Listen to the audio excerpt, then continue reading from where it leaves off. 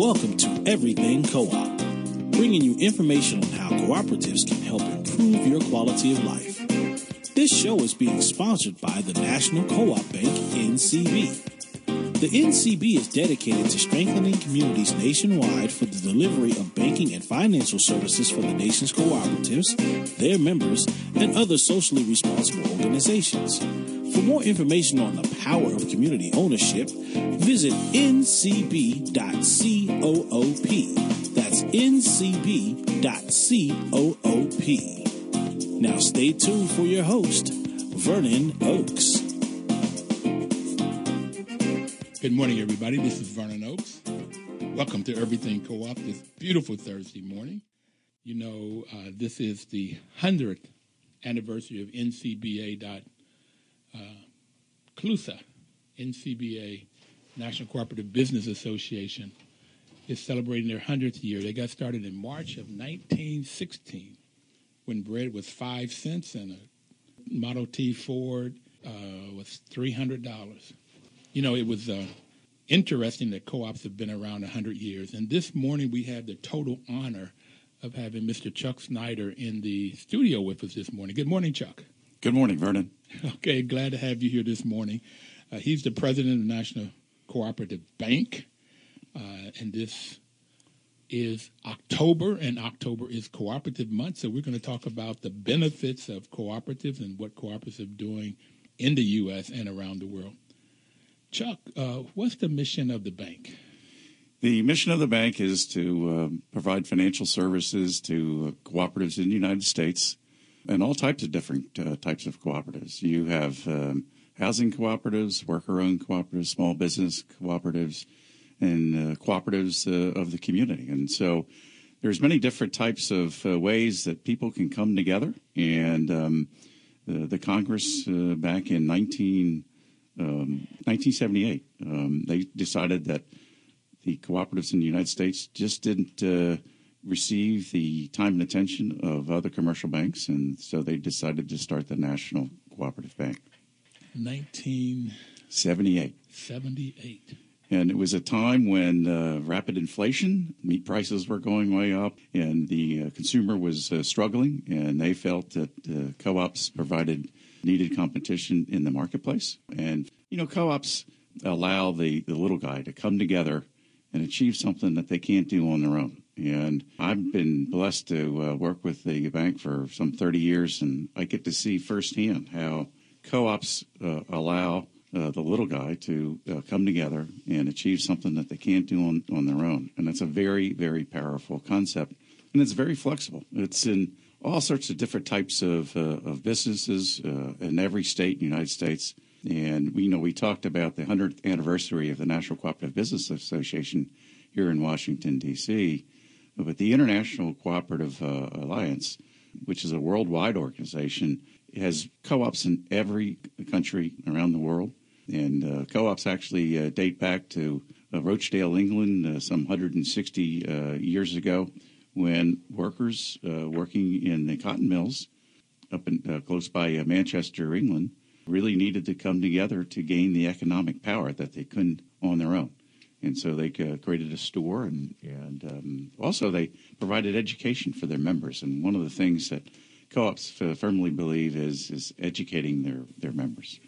You know, you said a lot, Chuck, and I love co-ops, and I believe that we've had co-ops long before 1814. I think the 1844, the modern co-op with the 7 principles, 1844. But if you look at the Native Americans and how they work in tribes and they work together, everybody knew what they supposed to do for the benefit of the group. And that's what I find co-ops about. Matter of fact, you said the first time you were on the program that co-ops are nothing but people helping people. Absolutely. And co-ops, people working together has been around for a very long period of time. And there's groups that are working collectively for common good today that don't necessarily view themselves as co-ops. It may be a church group, and they're just, following what they feel is right. And that's okay. What the bank supports really is the cooperative concept of people helping people. And it's just a powerful concept. Some are very large businesses in the United States, Fortune 500 companies, and some are just a handful of people coming together. But it's equally as important is that the concept be used and to its fullest. I like the definition I've come up with of working with in this program and talking to quite a few people. Oh, by the way, this is our 3rd anniversary today. There we go. Yes, we've been around 3. And as you recall, we were only going to do this for 1 month. Let's celebrate October, Cooperative Month, 3 years ago, and it's just taken off. And I've just had so much fun meeting all kinds of different people in the co-op world. People helping people. And there's one thing I've taken away. Well, it's more than one, but one big thing is that everybody that's been on this program, I'll ask them the question, do you like what you're doing? From asking you a couple of times, you love what you're doing, but everybody does. Yes. Well, it's we're a different type of business in that we have a focus in on our membership. And we have elections from our board of directors, which is a 15-person board, which is my boss. And, I think a lot of good comes out of that from the stance of fairness and wanting to do the right thing. One of the problems that we have currently in the country, and you see it in the news all the time. In the election. Okay. Yeah, in the election, well, apathy as far as the election. But I was really thinking about the greed in corporations today, and there's this tremendous pressure to generate profits, and there's incentives to do that. And unfortunately, if corporate governance is not as good as it should be, it happens where people will step over the line. I'm not saying that won't happen in co-ops, but it happens far less because there's a lot more accountability. And one of the things that we're very proud at the bank is that for the last 3 years running, we received a best place to work from the Washington Post, which is not unusual in co-ops. I was looking at a credit union in St. Louis this past week, and they had a similar recognition out in their community. And it's the fairness. Co-ops tend to try to do the right thing day in and day out. In fact, in my goals that I set out for myself and the corporation, the cooperative, every year, at the bottom it says do no harm. And I want everyone in the NCB to, when they set their goals, to make sure that they look at themselves and what they do for their customers and always try to do the right thing. Well, look at the values of a cooperative. And the values, it says that in the tradition of the founders of cooperatives, cooperative members believe in the ethical values of honesty, openness, social responsibility, and my favorite is caring for others. Right. And that's the people helping people part. Yep. And that's why I also find that when people have been on the program say they love what they do, Cornelius Blanding from the Federation of Southern Co-ops said that his biggest problem in life is trying to get away from the co-op to go spend time with his kids. That is very true. He loves his work so much. Okay. It seems like he's always working on the weekends, but he feels like he has a mission. Yeah. And when you have a mission, time doesn't matter because it's more important to. I know for Cornelius, it's very important for him to meet with the farmers when they have time, and a lot of times it's on the weekend or they have their meetings on the weekend. And he wants to make sure that he's serving his members in the Federation of Southern Co-ops. Well, what I like about NCB, a lot of things, but you are a co-op, that the bank is a co-op, and your mission says you're to help cooperatives grow by supporting and being an advocate for America's cooperatives and their members, placing special emphasis on serving the needs of communities that are economically challenged. Right. And so anytime I have somebody from the bank, I go over this because this is just the opposite of what most banks will do. Most banks will not go into economically challenged community because they look for basically three things: getting their money back, getting their money back, getting their money back. Right. And so they look for people that already have assets so that if they don't pay on that one, they can go grab something else. Right. Economically challenged communities don't have it. It's a challenge from the standpoint that working in low-income communities may take longer for the deal to come together, because there's probably a couple different sources of funding for a specific project. But let me make it perfectly clear. The lending that we make in low-income communities does extremely well, from paying their bills and acting responsibly, et cetera. And we all still remember the Great Recession of 8-9 years ago, and our portfolio of low-income loans performed better than any other portfolio. And, I think about that from time to time, why that is. Chuck, we have to take our first break, and I really want to come back to find out why the best performing asset are from the lower income. I really want to hear that one, but I've just been told we got to take our first break. So we're going to weather the news and the traffic, and we'll be right back. Okay.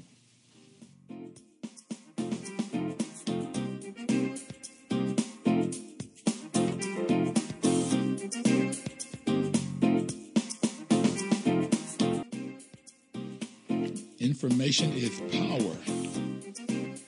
And that's that's WOL's motto, information is power, and that's the reason NCB is sponsoring this program, to give you the information about cooperatives so that you could either start your own cooperative, get 2, 3, 4, 5, 15 people together to start a cooperative, or you can look up cooperatives and then go work with them, shop with them, rent a housing from them, get in a credit union, and because credit unions is a better vehicle for most Americans.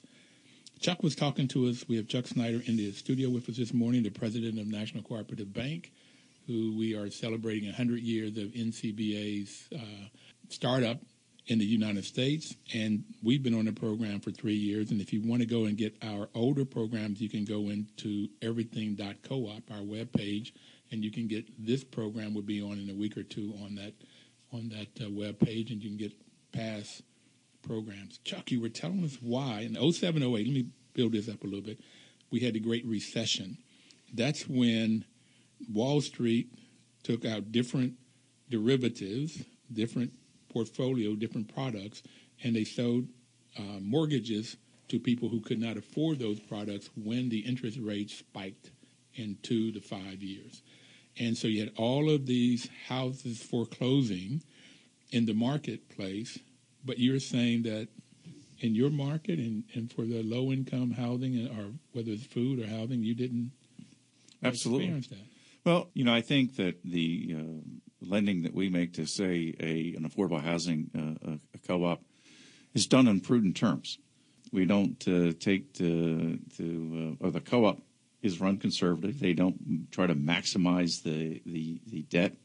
They have reserves. So if one or two of the unit holders gets delinquent, they have reserves so that the co-op can still meet its bills, et cetera. They do a good selection process of selecting of the members. There's a community there. And a lot of times you've seen this in housing co-ops. A stronger community is going to create a more creditworthy co-op. It's amazing. We did some studies some time ago in affordable housing co-ops. They're cheaper to run. People tend to waste less energy and use the water more wisely, and because it's their community, they own it. And in a rental, they don't care about it. Someone else owns it, and that ownership means a lot to people. I take the story when I was a little kid. My parents gave my brother's bicycle to me, and for some reason it wasn't necessarily mine. And well, it didn't necessarily take really great care of it. But one Christmas I got my own bicycle. It was mine, and there was that pride of ownership. It didn't stay out in the rain, I know. He took much better care of it. And so the same concept, I think, works for the housing co-ops and other co-ops that we work with. And that is one of the strong reasons why they tend to pay their bills and don't go delinquent. Whereas loans to another housing a project that may has more leverage, doesn't have that sense of community, doesn't have that sense of ownership. It's more transient. People, come and go.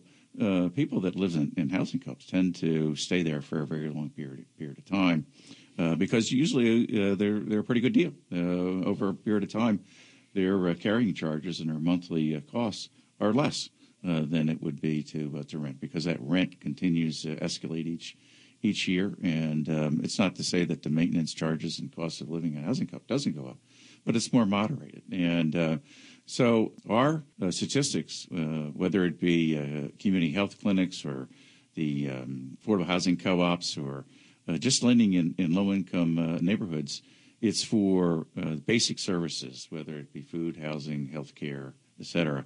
And so there's less speculation, and with that ownership that you have from the community, it makes for a very powerful combination, and it's good lending. And I wish that other financial institutions viewed it that same way. Every bank in the United States has to invest in communities. It's called the Community Reinvestment Act. Most banks will contribute about 3% of their loans in CRA-related activities, which is a good thing, and it's been very positive for the country. But we probably do 10 times that. We shoot really for somewhere between 30 and 35%, and we've been doing it for 30 years. So it's not a one-shot deal. We have consistently served communities in need, and it's been good business. Also, a lot of our employees identify with the work that we do, and that's why they enjoy coming to work. Especially some of the younger millennials. Millennials want to have a greater purpose in life. Yes, they want to make good money, but if you ask a recent college graduate today, they will tell you that they want to have some impact in their communities, and co-ops allow them to do that.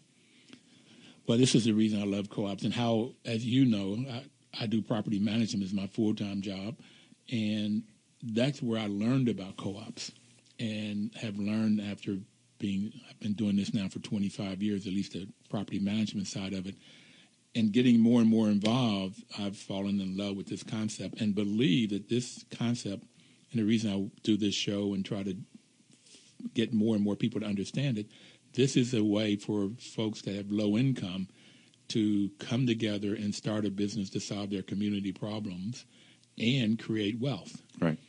So it's a way of, right now, I think the top 1%ers in the U.S. gets, I've heard, 57% of all new wealth. So in 2015 and also this year, 2016, if there's $1,000 that's being made, the 1%ers are going to get $570 of that.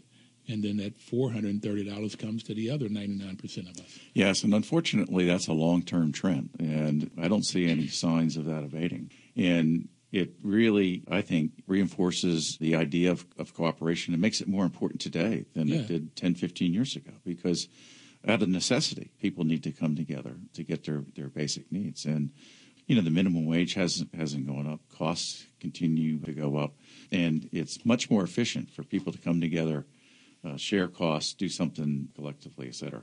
You know, one of the co-ops that I was talking about last week here in the District of Columbia is a co-op of churches that came together to purchase things cheaper. And it's all different denominations. And just recently they've added charter schools to their membership. But it's only in one community here in District of Columbia. We helped. We provided some money for startup, and we've also provided some money to help create a template that other communities could be used. But it's a real natural for churches to come together, to share costs, to purchase things, to do just simple things. You can get a better price for anything if you purchase in a larger volume. And co-ops allow you to aggregate that volume and get a better price. Well, you know, I joined that group because we manage housing co-ops. We've had other housing co-ops to try to come in that group to make the buying more. The bigger the volume you can buy, the better deal you can get. So that's on trash collections. We bought our copier machine through them.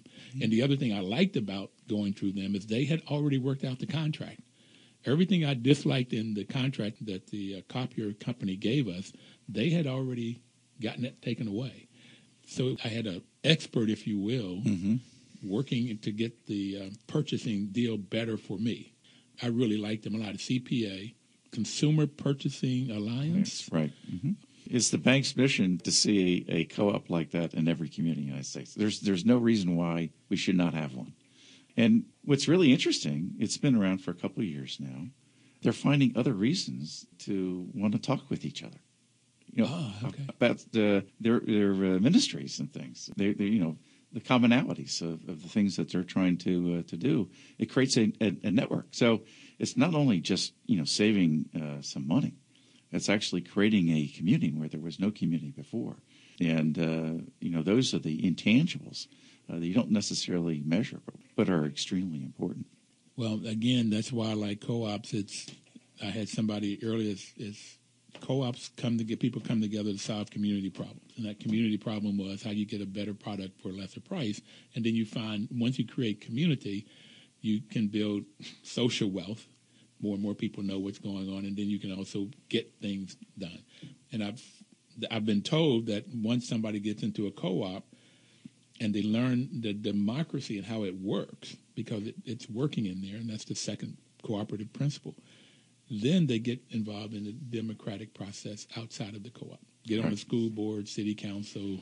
Well, I mentioned that study we did of housing co-ops some years ago, and one of the things that we found out that housing co-op members vote more than the general population. Yeah, I'd expect that because they know the benefit of, the value of the vote and their vote and what it does. We're going to take our second break now, Chuck.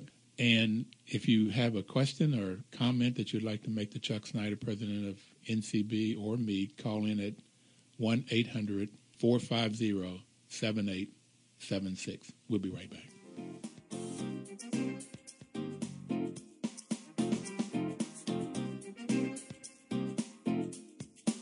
$14.50 WOL.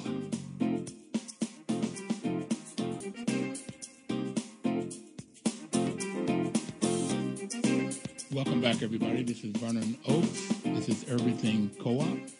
We have Mr. Chuck Snyder in our studio with us to talk about the National Cooperative Bank and just talk about co-ops in general. Mr. Steve Alves was on a program who created the documentary Food for Change, which is about food co-ops and the food industry. We are having a showing of that documentary on October 31st in celebration of Co-op Month. It's going to be at Busboys and Poets from 6 to 8 on October 31st to see a screening. And you can go on the Food for Change webpage, foodforchange.coop webpage, to get information about all of the showings throughout the U.S. in the month of October. Chuck. We're working on two exciting projects for new food co-ops, one in Cincinnati, Ohio, and one in Raleigh. And very similar cases. The community had a long-standing grocery store, and it was a smaller grocery store. And a lot of the large chains today like formats that are maybe out in the suburbs a little bit more, that have bigger square footage and bigger store format that's more similar to their other formats. And anyways, we had two long-standing grocery stores that closed up, and the communities independently decided that, hey, grocery stores are important to the community. When you have a grocery store, you might go to the grocery store several times a week to get your groceries. It's important, and you don't want to go all the way across town. It's a big time waster to do that. And so in Cincinnati and Raleigh, the communities came together and sold shares, and they got the commitment from people to say, hey, we want to open up this grocery store. So they're opening up the grocery store in the very same building that had the grocery store that went vacant for a period of time. And we think that they're going to be very successful because of the strong community support. And now it's their store. And we have seen this in other areas. And when you have that strong community commitment, they patronize that store. And you have to run the store, though, to standards of cleanliness and, have a full array of products, et cetera. You can't have a success today by running a subpar grocery store. People just won't allow that. But you can go out and hire an experienced manager and contract with a wholesaler to get your groceries. That community support, it's not just a grocery store. It's a meeting place. It's a place to see friends. And also, around the country, people have different tastes as far as what kind of food they would like. And so they can really match up the store with the community. And a lot of big chains have difficulty in doing that because, they're run by a corporate which is 1,000 miles away. And you have versus a store that the manager is right there, which you can talk to and say, hey, would you consider having this product? Because, we like it around here. So it seems like every week at the bank, we have a new cooperative that's knocking on our doors saying that they want to talk to us about opening up some sort of store or expanding. We have a lot of co-ops that are expanding now. Going back to 07 and 08, you had said that you just didn't see the failures. And you have all of these businesses starting up. And I'm finding that in the principles, education, training, and information, Chuck, I spent 12 years teaching, and that's the other reason I love co-ops, because it's a part of the fabric. It's a part of the DNA of a co-op is that you have to have this training. And in Dr. Jessica Gordon's Nembhard, where she looked at African-American experience with co-ops, she said that what she had found out, that they call them study groups, that they would be in these study groups, and whenever they got into a problem, they go back and hit the study groups very hard and got them out of the problems. And this is the reasons that you don't have the failures, because people learn how to manage a co-op, because the members are the ones that hire the board of directors. I vote for the board of directors, and the board of directors hire the management, and the members hold both accountable, and they have input. They have say. So that, like, what are you going to have on your shelves? Right. Or if we have a profit, how is that profit distributed? How much goes back to us? How much stays into the co-op for growth? How much goes into the community for other, because this seventh principle is concern for community.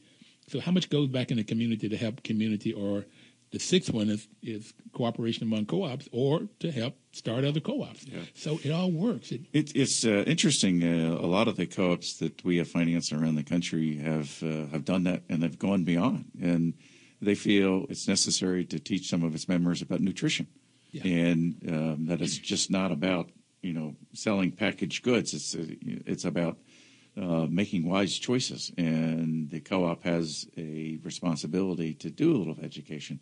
A lot of the co-ops we finance around the country on the second floor, they have cooking classes.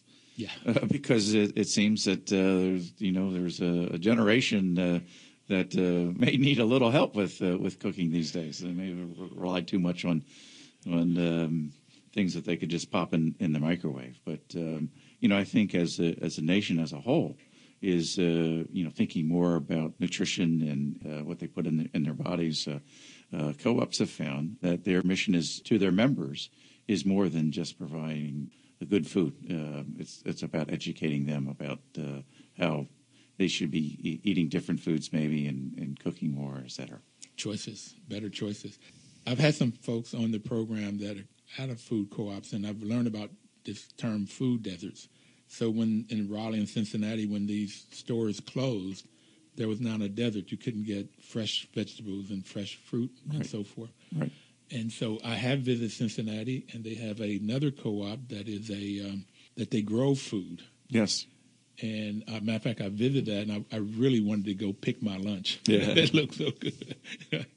So then you have this sort of relationship between the store and the farm, and you can get better, fresher foods in the store by them working with the farm. That's a co-op that goes from the farm to the store to the table.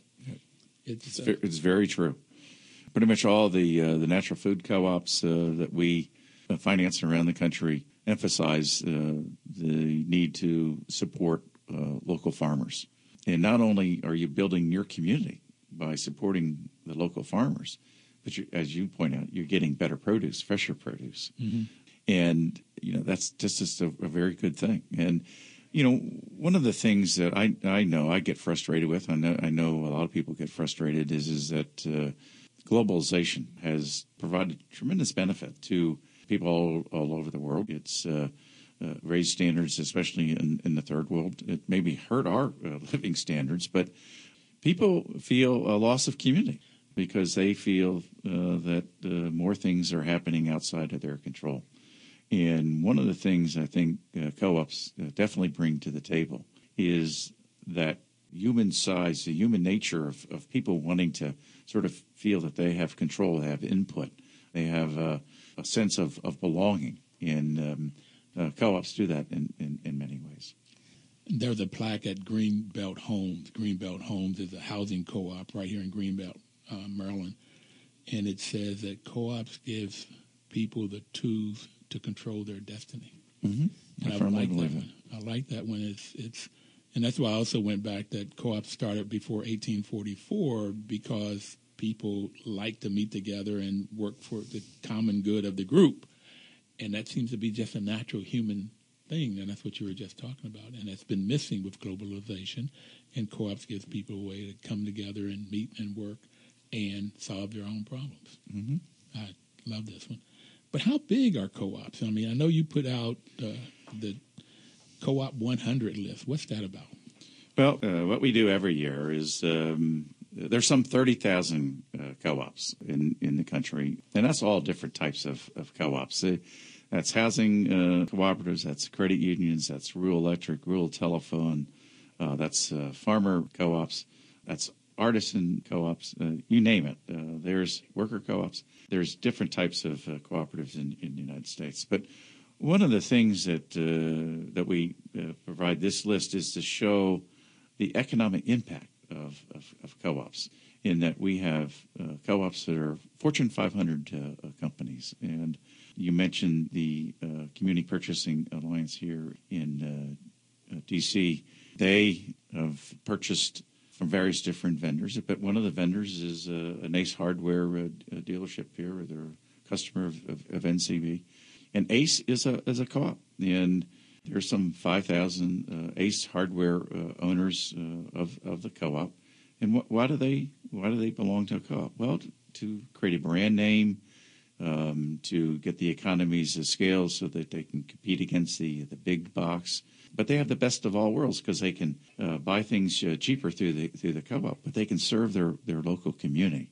Here in the district, they have numerous different stores, and the big boxes are not going to move downtown D.C. So if you want some simple hardware, and if there wasn't a co-op like Ace, you would have a difficult time. You'd have to go out in the suburbs to get a simple hardware item. And Chuck, if I could, Gina Schaefer's been on the program, and she's the one that she and her husband started the Ace Hardware here, and they have 7 or 8 of them now. But I told Gina, to me, she looks like a little cheerleader. She's bubbly and bright, and she's enthusiastic. You don't think of her as selling tools, okay? And she loves it, and she has a good group of people. And the other thing that co-ops do is they really work to make sure that the employees get a decent wage and benefits and so forth. So that's because they're members of the community, and they care about their employees, and they care about their customers.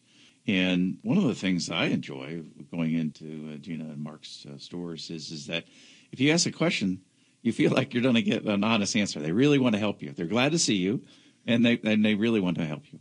And sometimes in a big box, it's not necessarily the case. Well, okay. Too often it is. But the reason why we put this list together is to show that co-ops, large or small, make a tremendous contribution in the United States. And we want to make sure, especially during co-op, because co-op month was when we publish it, that co-ops are very relevant today and are growing. These co-ops on the Co-op 100 list are growing very nicely, 5-6% a year in their sales on average.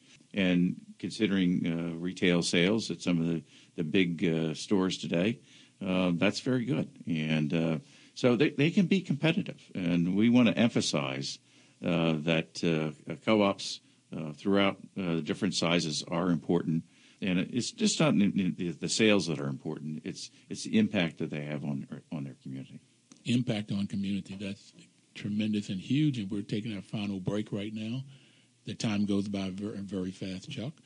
I'm glad you're here, and I want to talk about this minimum wage and what one can make when they become into a worker cooperative. We'll be right back.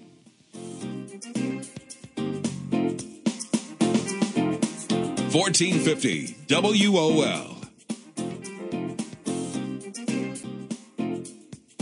Welcome back, everybody. This is Vernon Oaks on Everything Co-op with Mr. Chuck Snyder in studio with us this morning. He's the president of National Cooperative Bank. And I was just talking to Chuck in between the commercial time here about a worker cooperative. But let me give you a definition first. A co-op is any business you can think of. Any kind of business you can think of could be a co-op. If it's owned and controlled by the employees, it's called a worker cooperative. If it's owned and controlled by the people that uses the products or services, it's called a consumer cooperative. And the consumers are housing co-ops, credit unions. There is a health clinic in Madison, Wisconsin that the patients own it, a consumer, and it's patient-centric. It's policies and procedures that's good for the patients. Workers could be any kind of business you can think of. If the workers own it, that's why it could be any business. And then you have the side of the businesses where if people come together to purchase things, it's called a purchasing co-op. And you have farmers and artisans, and we just talked about the Consumer Purchasing Alliance in the district for governments and churches and so forth. Then on the other end of that, you have marketing co-ops, producer co-ops, is they come together to sell their products and services, and farmers and artisans do that also. But anybody could come together, and they may not be able to have a warehouse, or they may not have a studio for artists, painters, and they can come together and create different kinds of things working together. Here is a group of people came together, that sort of the low wage. When you talk normally what low wage, people that don't have very much impact are maids, cleaning people. And Christina is an immigrant from Mexico and a mother, and she went from $7 to $20 an hour, Chuck, working as a maid in New York 3 times. Where if she was working for $7 before and they raised the minimum wage to $15, that's twice. My problem with raising the minimum wage, the little economics that I've taken, is the likelihood is you're going to raise the price of the goods and services. Right. So that eventually that raise of the minimum wage in buying power won't mean anything.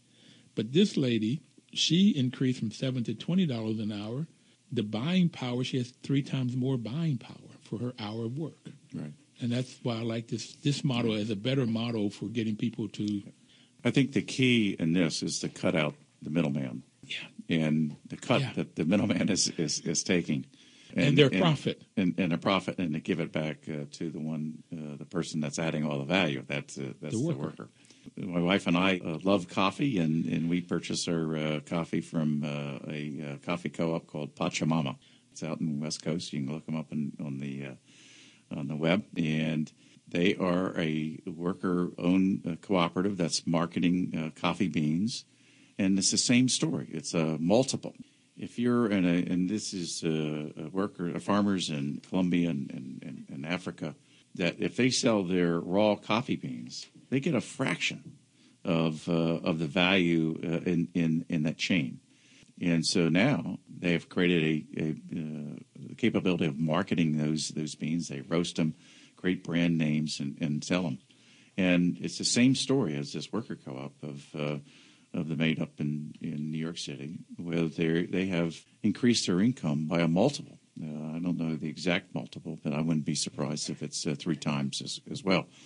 That's the empowerment of co-ops. And not only are they coming together to do something, but they're actually allowing themselves to capture more of the value that they really create, instead of allowing that value to be given to other people. You know, taking out the middleman, the capitalist, and their need for profit, and then the individual workers come together and they do the management, they take the risk, and they may come to NCB to get the funding that they need. Then they can make more money. And the economy, the inflation won't happen in this model. Right. They get more, have a better neighborhood. What this lady, Christina, decided to do was she decided to work less hours and spend more time with her family. So that causes her parent to be with her children when they get home, and therefore they won't be out in the street, and therefore the whole community's better off. Right. The family's better off, the community's better off. The people that probably get the cleaning are better off. Mm-hmm. Okay. And Probably most importantly, there's probably more stability in her job.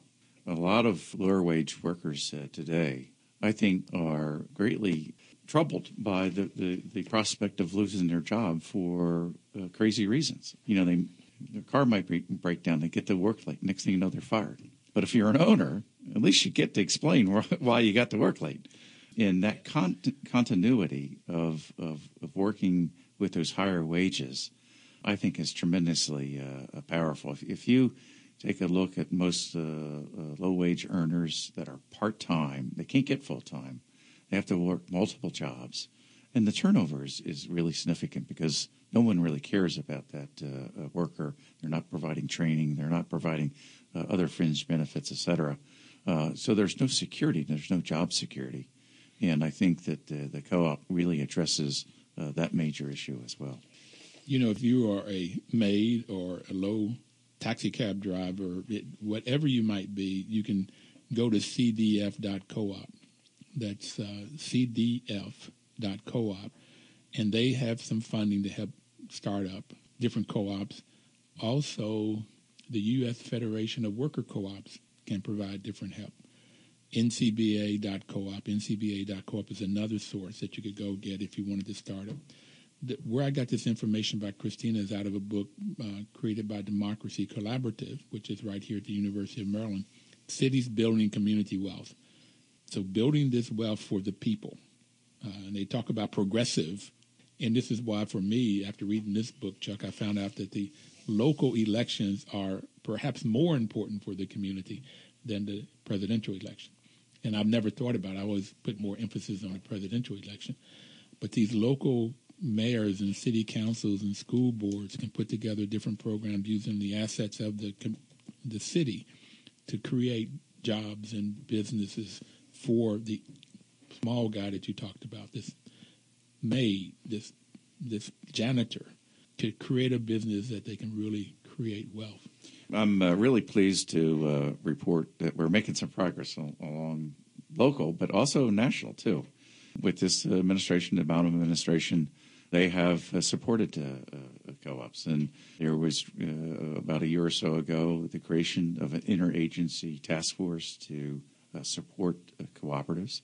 And so that's bringing HUD together with the Small Business Administration, Department of Commerce, Department of Agriculture, all together to share ideas and to support co-ops. And I'm pleased to read this week, we talked about Cornelius Blanding of the Federation of Southern Co-ops. He has gotten some new funding for the federal government agencies, from the SBA and other agencies, USDA, to help exactly what you're talking about as far as forming new co-ops in a 4 or 5 state region down south. And that money has not always been there. And we all know that it takes money to get people educated and to organize people coming together. And I'm glad to see this administration doing that. Oh, that's great news, Chuck, and I'll try to reach out to those people to get them on the program. I was hoping we could have done something in Flint, Michigan. I mean, everywhere that there is an issue, a community issue, co-ops could be an answer to. They have a food desert in Flint, Michigan. Absolutely. Yep. The whole water problem, creating a plumbing co-op. Okay. Well, there are community water utilities out there. We don't necessarily serve those too much, but there's another bank called CoBank, Cooperative Bank, that serves the rural areas and the agricultural areas, and they do a lot of lending to utilities. But we're all talking about renewable energy, and not everyone's home is suitable for solar panels. And about 2 years ago, a rural electric co-op decided to form a community-owned solar co-op, and it's been very successful. People could buy a panel into the community solar array for $800, and they didn't know whether it was going to be the world's dumbest idea or whether it was the best idea. And it sold out in one night. Oh, and it's probably been a really great idea. We have 1 minute left, Chuck. What would you like to tell people out for this year and why co-ops are so great, or what's the message? Well, I would like to say that during Cooperative Month to recognize the tremendous contribution that co-ops make in the United States of all different communities, both rich, poor, urban, rural, all over the United States. Cooperatives are important. We should support them. We should patronize them. And for example, if you're banking at a commercial bank and not a credit union, go talk to a credit union. You'll get lessened fees and et cetera. Co-ops are just a good deal for the consumer, and I encourage everyone to seek out and patronize their local co-op. Thank you for what you do, Chuck. Thank you very much. Thank you. Have a great week, everybody. We'll see you next Thursday, and work cooperatively.